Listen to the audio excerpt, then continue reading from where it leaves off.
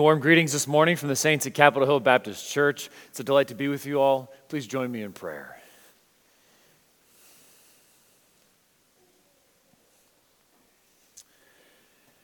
Heavenly Father, we thank you for your word. We thank you that it brings light and life. We thank you that you promise that it doesn't return void. Father, we pray that by your Spirit, you'd give us ears to hear what your Spirit says to the churches. Pray that you would give us a vision of yourself that would convict us and humble us, that would strengthen and sustain us, that would cause us to seek earnestly after you. We pray in Jesus' name. Amen.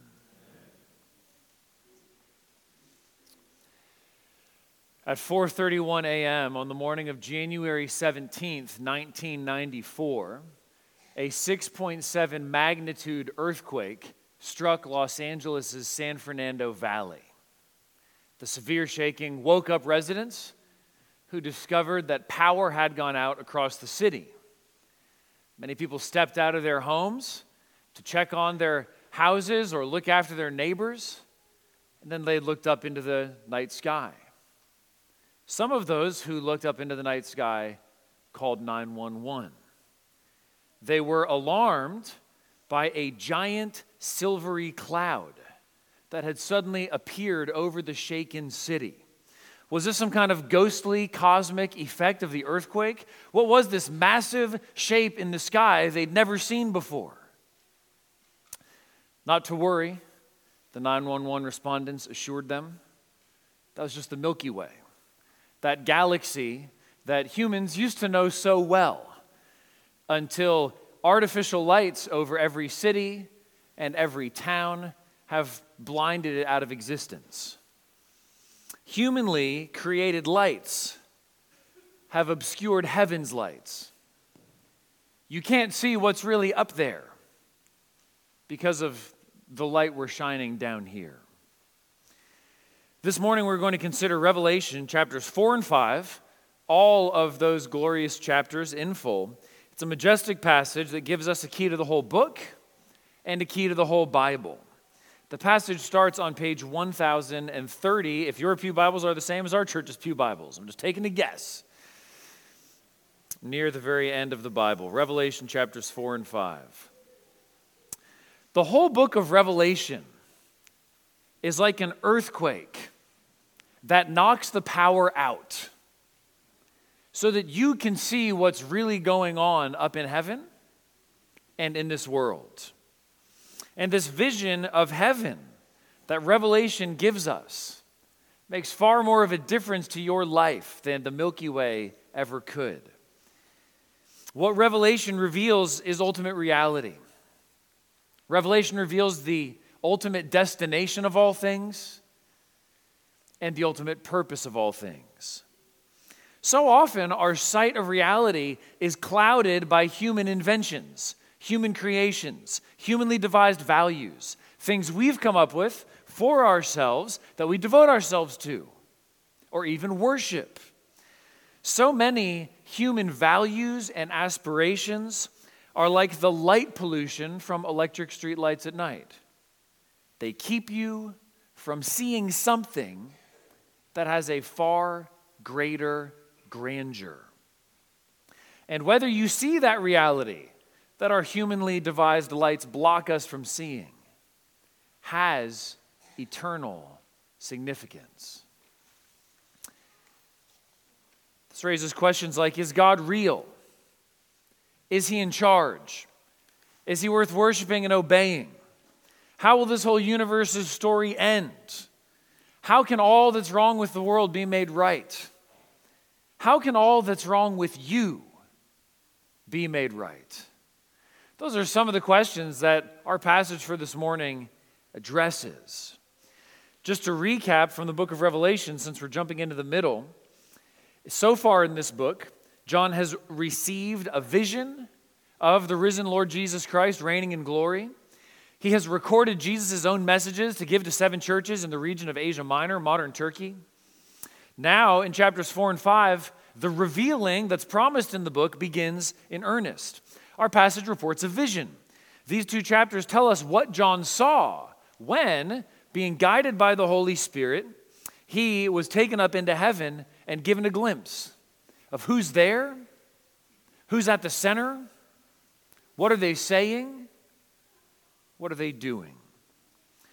John's glimpse of heaven shows you what you need to see in order to see this world as it really is, and in order to see your life as it is and as it should be. John shows us reality as it is in heaven and as it will one day be on earth. The question that our passage drives us toward is, what do you most need to see? And its answer is that you need to see God as he really is, as the one who is.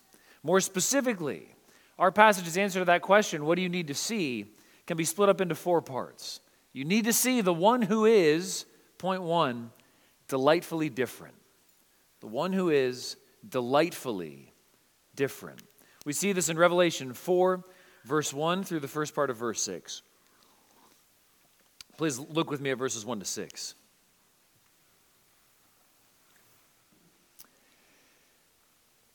After this I looked, and behold, a door standing open in heaven. And the first voice which I had heard speaking to me like a trumpet said, "Come up here, and I will show you what must take place after this." At once I was in the Spirit, and behold, a throne stood in heaven with one seated on the throne. And he who sat there had the appearance of jasper and carnelian, and around the throne was a rainbow that had the appearance of an emerald. Around the throne were 24 thrones, and seated on the thrones were 24 elders, clothed in white garments with golden crowns on their heads. From the throne came flashes of lightning, and rumblings, and peals of thunder. And before the throne were burning 7 torches of fire, which are the 7 spirits of God. And before the throne there was, as it were, a sea of glass, like crystal. The voice speaking in verse 1 is Jesus himself. He addresses John in the voice of a loud trumpet, like he does back in chapter 1, verse 10. Now, this vision is the first in a series of visions that will take place throughout the rest of the book. So when Jesus says he's going to show John what must take place after this, he's not putting the vision of chapters 4 and 5 exclusively into the future. Instead, he's inaugurating this series of visions and giving a general description of all the visions that follow. These visions in general are going to talk about the things that are to come. Just walking through these verses. In verse 2, John sees God's throne, which symbolizes God's absolute authority over all things. It's interesting in the passage, God isn't named, and there isn't any description given of his appearance. Instead, John focuses all of our attention on the throne. The opening of the vision answers the question, who's in charge? The answer is ultimately God alone. God alone is sovereign and supreme over this universe. In the modern West, the thing that people most like to do with thrones is knock others off of them. We have a deep-seated, culture-wide suspicion of absolute authority. And that suspicion can be a healthy one, as long as the one wielding the absolute authority is a sinful, fallen human being like ourselves. But God shares none of our imperfections. God shares none of our limitations. God's absolute authority is absolutely good. God's absolute reign is absolutely right. That's the point of John's laser focus on God's throne. Then in verses 3 to 6, John compares the appearance of God's glory to that of precious stones. Precious stones focus and concentrate light. That's why they reflect such brilliant colors. They make some of the glory of light visible and tangible. And that's what this vision is doing with God's intrinsic beauty and glory. It's reflecting some of it, refracting it, making it available to John's and our senses. Then the rainbow around the throne is a further manifestation of that glory, and it's a reminder of God's promise, hearkening back to the book of Genesis. God's promise to Noah that he would never again flood the earth, that he would faithfully preserve creation. Moving on into verse 4, we see 24 thrones around the one throne, and seated on these thrones are 24 elders. These elders are most likely angels who represent God's whole redeemed people. They sit on thrones, they're clothed in white, they wear crowns. Those are all specific promises that God makes to his people of what we will obtain when we faithfully endured to the end. So the 24 elders are now what we will all be then. They're a picture of our future. Then we see lightning and rumbling and thunder that come from the throne. These echo the way God manifested himself to his people at Mount Sinai when he gave the law. They're the same kind of threatening signs of his power, his holiness, saying only those who are holy may dare approach. Only those who are pure and perfect as God is may come in.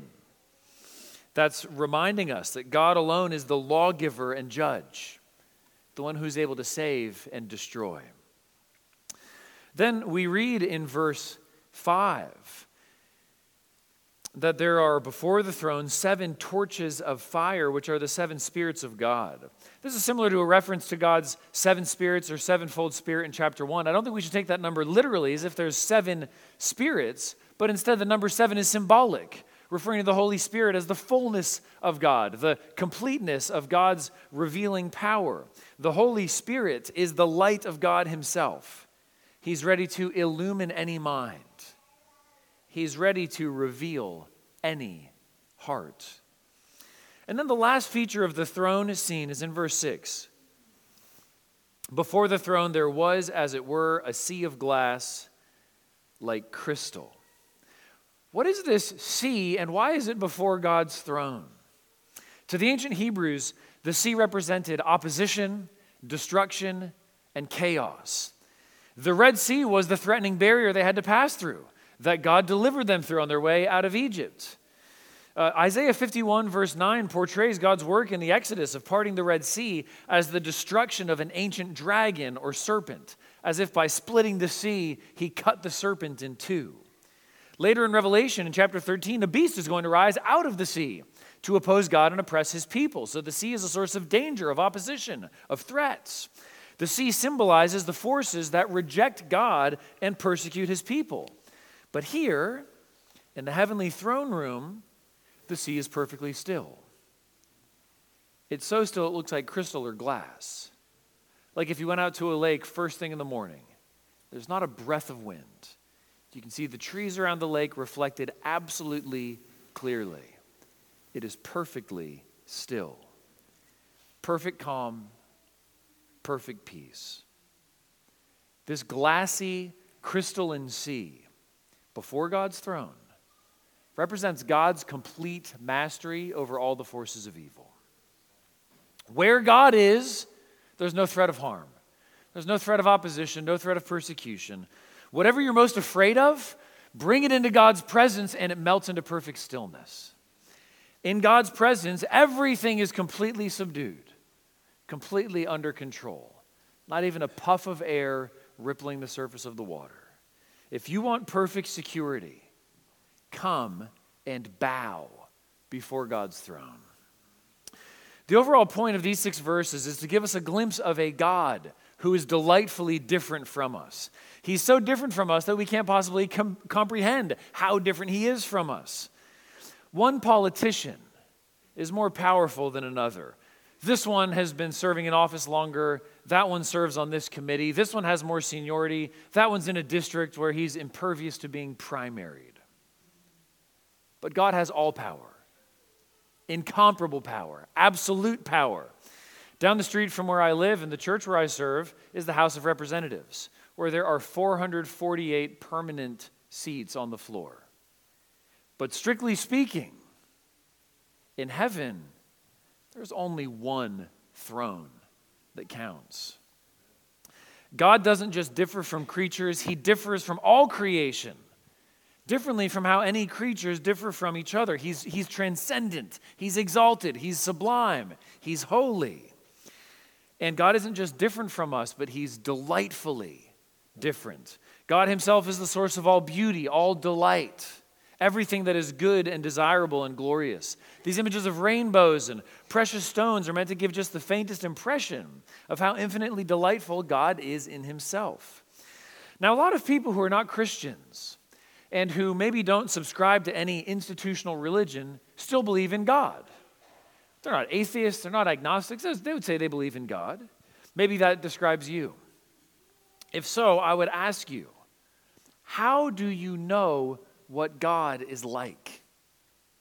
Where does your understanding of God come from? How would you sort out a true thought of God from a false thought of God? What can show you or teach you the difference? It's always tempting for us to project our fallenness onto God, to think that he shares our own moral failures. It's always tempting for us to project our finitude onto God, to think he's limited in the ways that we are. To imagine that God is a lot like us, only bigger. But God is gloriously unlike us in both his being and his character. Our fundamental response to this vision should be desire and delight. We should delight in God because he is infinitely delightful in himself. And we should desire union with him, communion with him, and fellowship with him. Once in a while, a new song will come out that just grabs hold of me. I listen to it, I'm hooked within the first 30 seconds, and I just put it on repeat. I can't stop listening to it. Maybe I'll text it out to a few of my friends who share my taste in music. Matt Merker, Zach DePrima, maybe even Alex DePrima. I put the song on repeat and just let it play. What is it about that song that so hooks my mind and my heart? Well, in the best music, every single aspect of it is sort of good and right in itself, whether the melody, the rhythm, the harmony, the beat, the timbre of the vocalist, the little inflection and riff on the melody. Whatever you pay attention to amply rewards that attention, and every single piece fits together into a compelling whole, the way all of that comes together. It's all compelling in itself, and it all makes you want to listen more. The song's beauty burrows into your heart, and it hooks you. Brothers and sisters, when you get a glimpse of the one true God, like the vision John was given here, his delightful difference will burrow into your heart and mind. And he will draw out desire for himself. He will keep you coming back to him, to know him, to love him, to serve him, to devote your life to him. What do you most need to see? You need to see one who is delightfully different. And because he's delightfully different, he is also, point two, worthy of worship. Worthy of worship. In verses 6 to 11 of chapter 4, we see how all the creatures in heaven continually worship the one who sits on the throne. Look first with me at verses 6 to 8 of chapter 4. And around the throne, on each side of the throne, are 4 living creatures, full of eyes in front and behind. The first living creature like a lion, the second living creature like an ox, the third living creature with the face of a man, and the fourth living creature like an eagle in flight. And the 4 living creatures, each of them with 6 wings, are full of eyes all around and within. And day and night they never cease to say, Holy, holy, holy is the Lord God Almighty, who was and is to come. These verses teach us that the heavenly elders worship God, and so should we. They teach us that the heavenly elders worship God because of his divine holiness and preserving power. God alone simply is. God alone is the cause of all that exists. And so God alone is worthy of worship. In verses 6 and 7, the living creatures represent the whole created order. The mightiest wild animal, the strongest domesticated animal, man, the only rational animal, and the eagle, the most majestic flying animal. They're said to be around the throne, and I think in keeping with a similar vision in Ezekiel 1, we're meant to understand that they actually form part of the throne. They're around the throne in such a way that they're built into it. The point of that is it symbolizes how God rightly rules over these creatures who represent all creation. and they willingly submit to and delight in his supremacy. They not only submit to his supremacy, they declare it. Verse 8, the four living creatures, each of them with 6 wings, are full of eyes all around and within. And day and night they never cease to say, Holy, holy, holy is the Lord God Almighty, who was and is to come. These living creatures are like the seraphim that Isaiah saw in his vision of the heavenly temple in Isaiah chapter 6. Not only do they each have 6 wings, but they cry out the same praise of God. Holy, holy, holy. This brief confession of praise is constructed in 3 threes, 3 triads. Holy, holy, holy, Lord God Almighty, who was and is to come. The first triad declares that God is holy, meaning he's utterly different from creatures. He's radically pure. He's completely devoted to his own goodness and glory. As one scholar put it, holiness is glory concealed.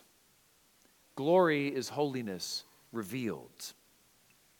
Then the second triad provides an interpretation of God's revealed name. He's the one true God. He's revealed himself to his people as Yahweh. That's what the title Lord is standing for. And Almighty. He's supreme over all powers. It's a brief unpacking of God's names and their significance for us. He's the only God. He's the Lord of his people. He's supreme over all. And then the third triad declares that God is eternal and unchangeable, was and is to come. All of us creatures, our lives have a start date and an end date. But God never came into being. He has simply always existed. He has life in himself. In verse 8, John bends the rules of Greek grammar to be able to say that God always was because he always is. God infinitely possesses fullness of life. That's another reason why he's worthy of worship.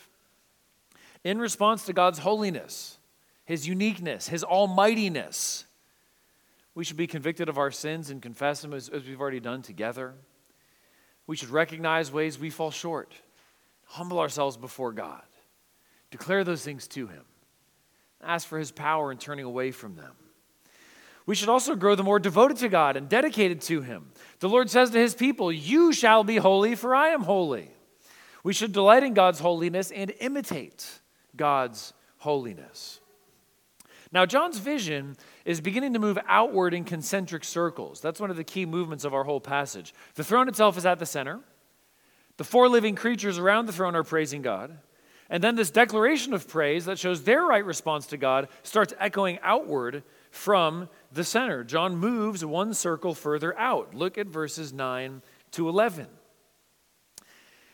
And whenever the living creatures give glory and honor and thanks to him who is seated on the throne, who lives forever and ever, the 24 elders fall down before him who is seated on the throne and worship him who lives forever and ever. They cast their crowns before the throne, saying, worthy are you, our Lord and God, to receive glory and honor and power. For you created all things, and by your will they existed and were created. In response to the living creatures' worship, now the elders worship. Their casting down their crowns shows their submission. They're glad humbling themselves before the Lord. Their crowns signify their authority, but the fact that they're throwing them down means it's as if the only reason they have that authority in the first place is to willingly lay it down before the Lord. Here the elders worship God and they give us the reason why. Worthy are you, for you created all things. God is the absolute, unaided source of all that is. God didn't rearrange existing raw materials. Instead, God's work of creation is more like if Mozart invented sound in order to be able to compose music. God doesn't just paint a picture. He creates color and paper and brushes and eyes to see it. God's creation is absolute and total. The doctrine of creation is crucial for rightly understanding who God is and rightly responding to him. So many intellectual struggles that people have when they're exploring Christianity are resolved by rightly understanding God's work of creation. One example would be, what about all the miracles in the Old Testament? There's food that's multiplied, people are brought back to life, an axe head floats. What's going on? Did those really happen? Well, God created all things. God keeps all things in existence at every moment. Everything exists by his will and power. So it's no trouble for him to change some tiny little piece of creation so that it works a little bit differently for a little while. That's well within his scope to do. Or how can the Bible be both God's words and human words? Isn't that a contradiction? Not at all. We can only ever speak because God enables us to speak. He gives us life, he gives us minds, he gives us breath, he gives us understanding. God is always enabling all of our speech. Now, of course, it's a unique and special work for God to enable human authors to write in such a way that the words they write are his very words. It is a special work, but it's a special version of a work he's always already doing. Brothers and sisters, the doctrine of creation not only aids our understanding, it fuels our worship. What makes worship delightful is God himself. He's infinitely delightful and infinitely worthy of worship. We worship God because of who he is in himself, what he alone can do, and what he alone has done and will do. God himself deserves our unlimited, absolute devotion. Do you ever get bored during corporate worship? Now, there may be times, I wouldn't say so much here at Emmanuel, but perhaps in a church you might visit. There may be times where various leaders of the church may be to blame for reasons why you could get bored during worship. But it also could be that you're getting bored with God.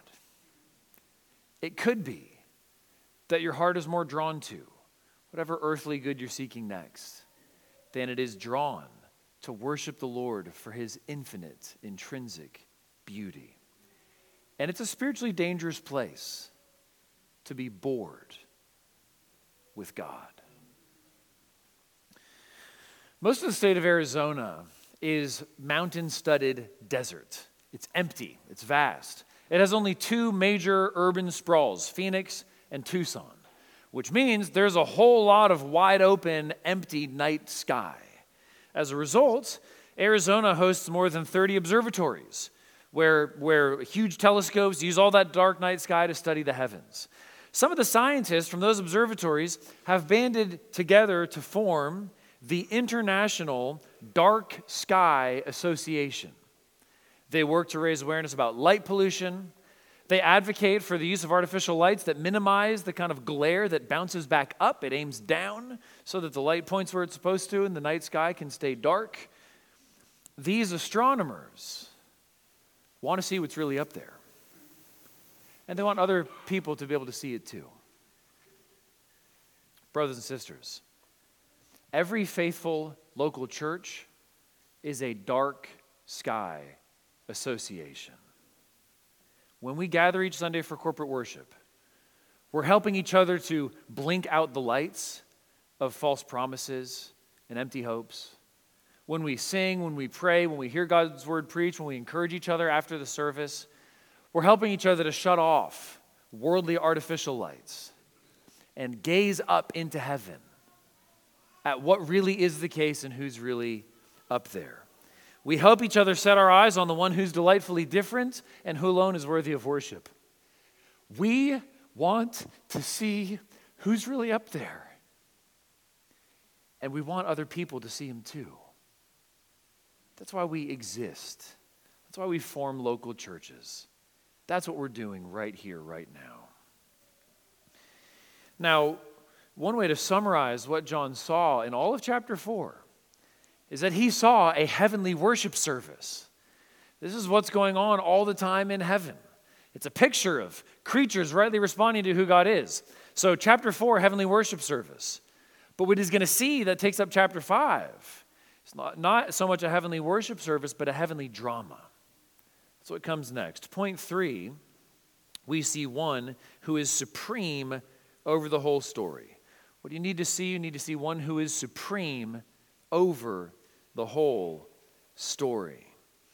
We see this drama begin to play out in chapter 5, verses 1 to 7. Supreme over the whole story, chapter 5, verses 1 to 7. Look first at verses 1 and 2. Then I saw in the right hand of him who was seated on the throne a scroll written within and on the back, sealed with 7 seals. And I saw a mighty angel proclaiming with a loud voice, "Who is worthy to open the scroll and break its seals?" This scroll in God's right hand represents his purposes for all of human history, which culminates in salvation and judgment on the last day. You can picture a scroll rolled up sideways with seals on different rings in the roll. If you open one of those seals, a portion of the scroll opens and its contents are revealed.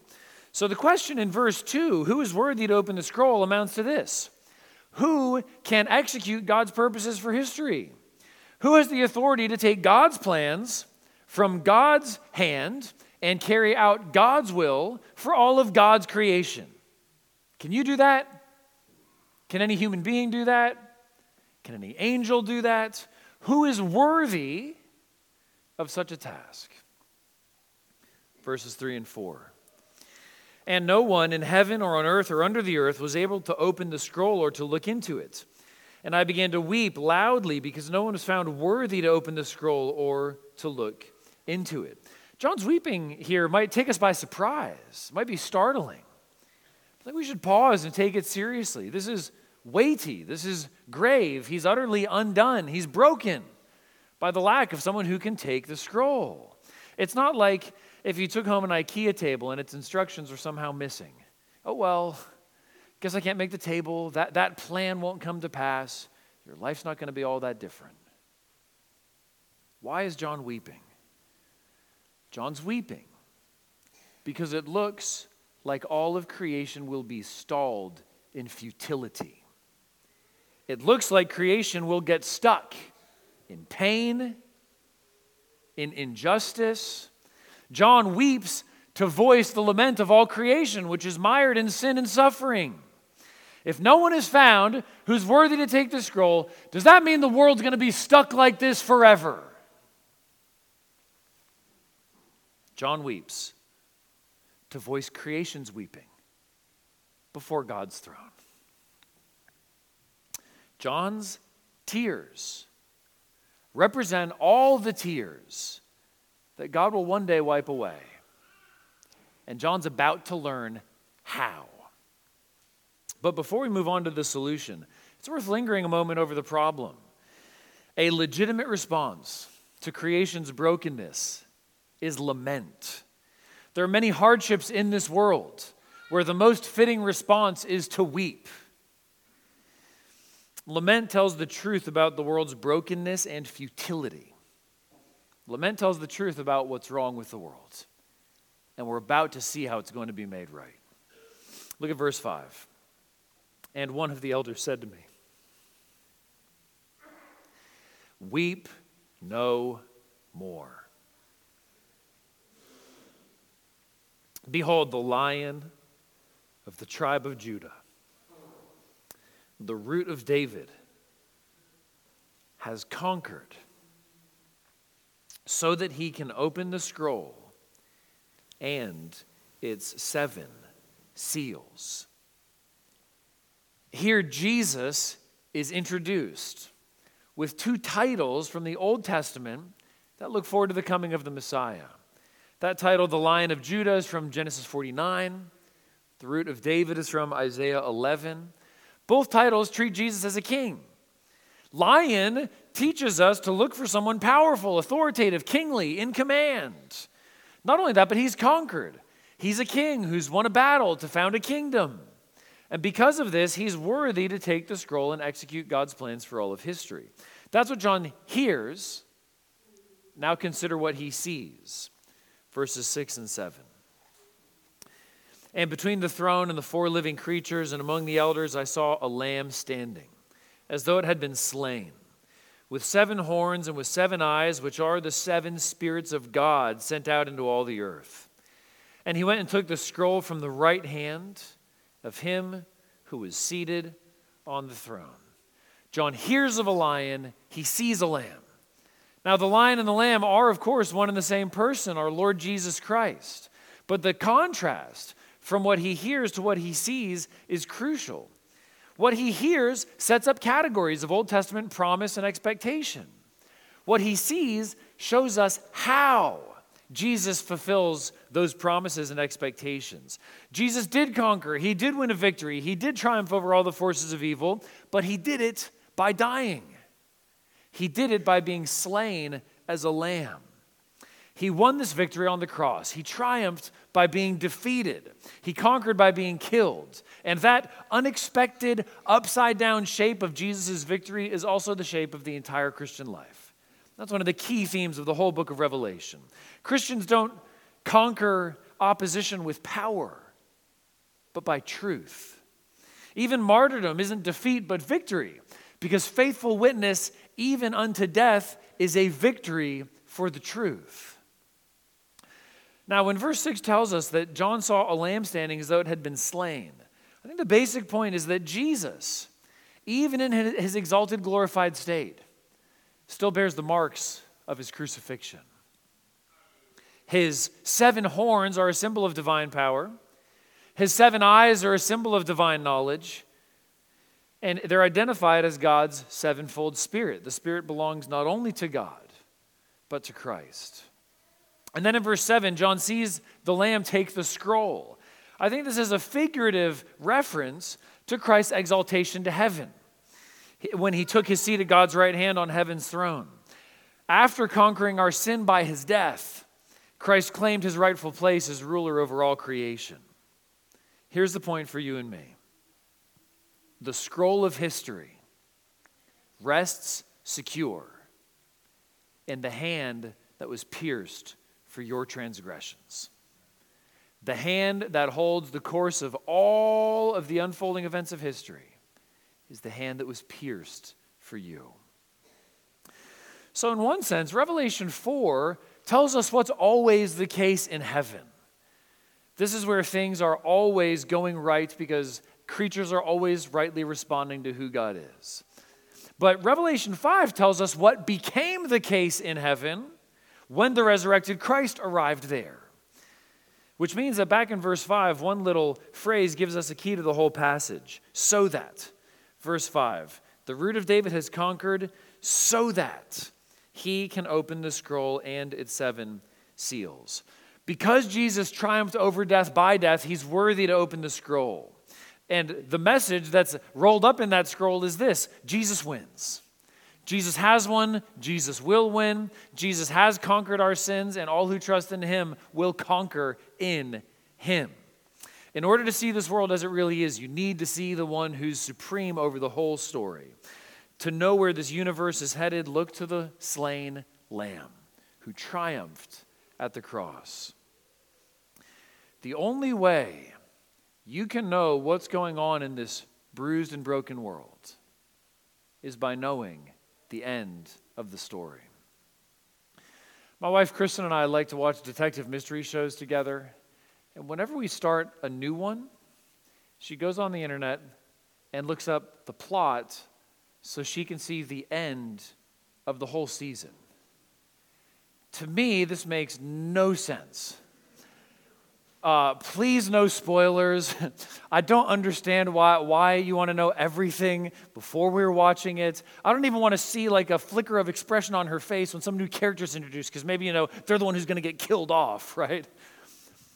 But whenever I've questioned my wife's strange, plot-ruining habit, she has a ready comeback. She says Christians know the end of the story.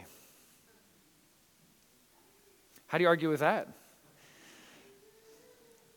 Your life, if it hasn't already, will run into plot twists, disappointment, devastation. It is much harder to bear than any TV plot. The only way you can faithfully endure those brutal twists and turns is by knowing the end of the story. The end of the story is right here. It's seen in Jesus' victory over the cross and his triumph over the grave. But how can the end of this story become good news for you? How can you get in on this? Point 4, Savior of sinners. To know reality as it truly is, you need to fix your eyes on the one, the only one, who is the Savior of sinners. We see Jesus' saving work celebrated in chapter 5, verses 8 to 14. Look first at verses 8 to 10. And when he had taken the scroll, the 4 living creatures and the 24 elders fell down before the Lamb, each holding a harp and golden bowls full of incense, which are the prayers of the saints. And they sang a new song, saying, "Worthy are you to take the scroll and to open its seals, for you were slain, and by your blood you ransomed people for God from every tribe and language and people and nation. And you have made them a kingdom and priests to our God, and they shall reign on the earth." You might not have noticed this, but in the 2 poetic sections of chapter 4, those are what the elders and the living creatures said. We might think they're songs because they're set off as poetry, but they're spoken. No one has sung until now. And they sing a new song because they're celebrating the Lamb's new work of salvation. They're celebrating how the Lamb has ransomed, restored, and reinstated people from every nation. Worthy are you to take the scroll and to open its seals, for you were slain. God is our creator, and we owe our very lives to him. But none of us have dedicated our lives to God as we ought. None of us have lived holy lives. None of us have worshiped him as he deserves. None of us have obeyed him and submitted to him as he both deserves and demands.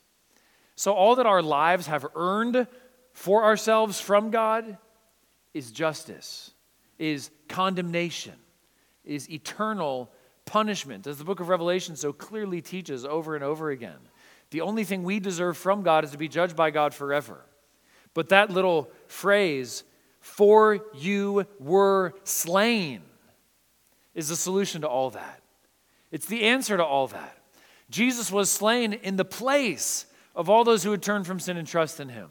Jesus being slain bore the wrath of God against all the sins of those who would turn and believe. And by being slain, he purchased, he effectually redeemed. As we heard earlier, some of us at least, in Scott's class on Galatians 3, Christ redeemed us by becoming a curse for us. He purchased us. He bought us. That's an effectual accomplishment.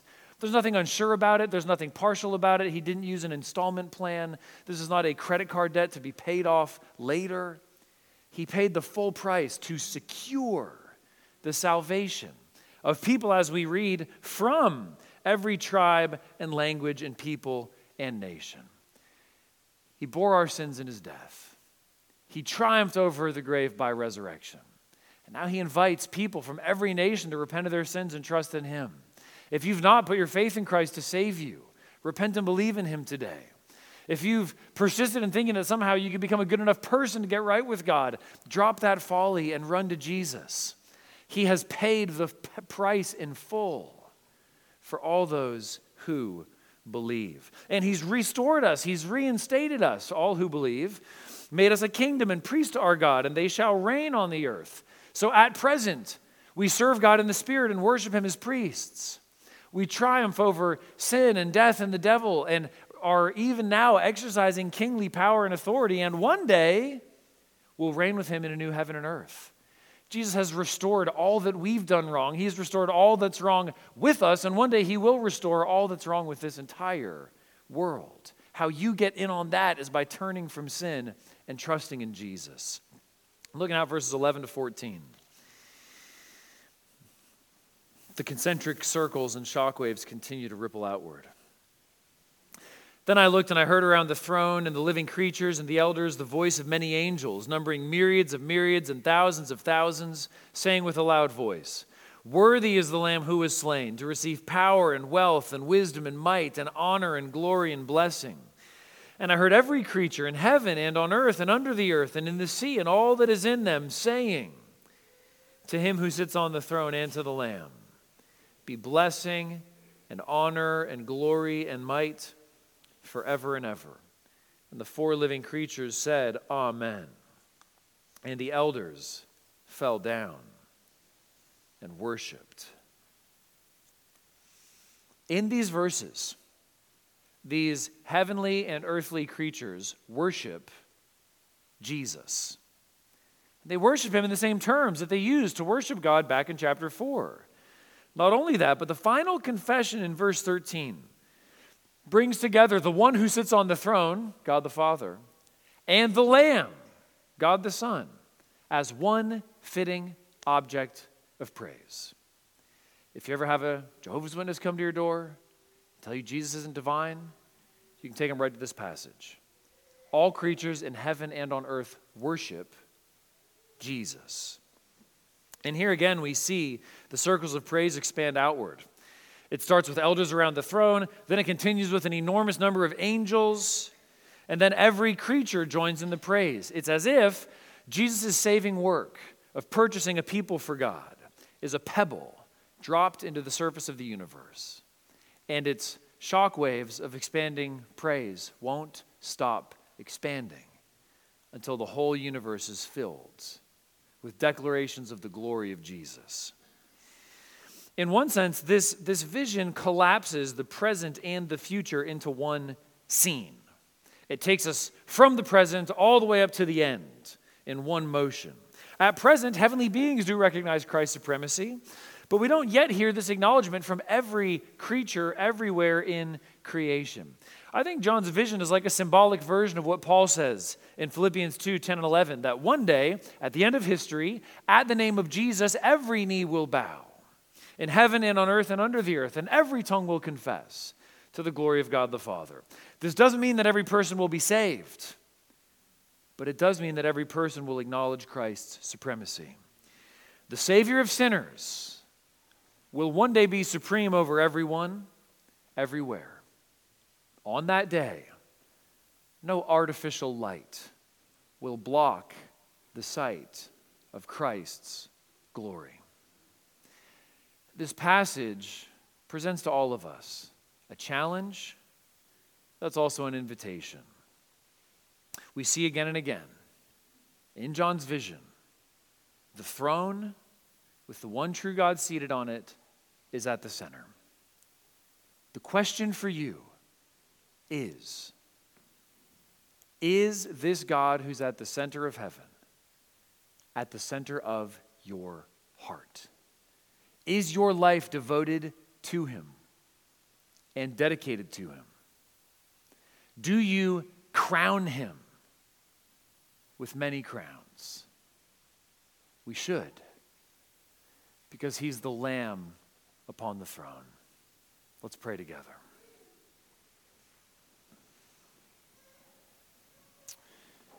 Heavenly Father, we praise you because you are worthy of all worship. You alone are the God who is. You alone are the God who created all things. And we praise you for accomplishing salvation through the Lord Jesus Christ. We pray that this glorious vision would capture our hearts and that we would worship you, devote ourselves to you, serve you, and glorify you. We pray that we would put our confidence completely in the Lamb who is slain for us, that we would crown him the Lord of life, who triumphed o'er the grave. We pray in Jesus' name. Amen.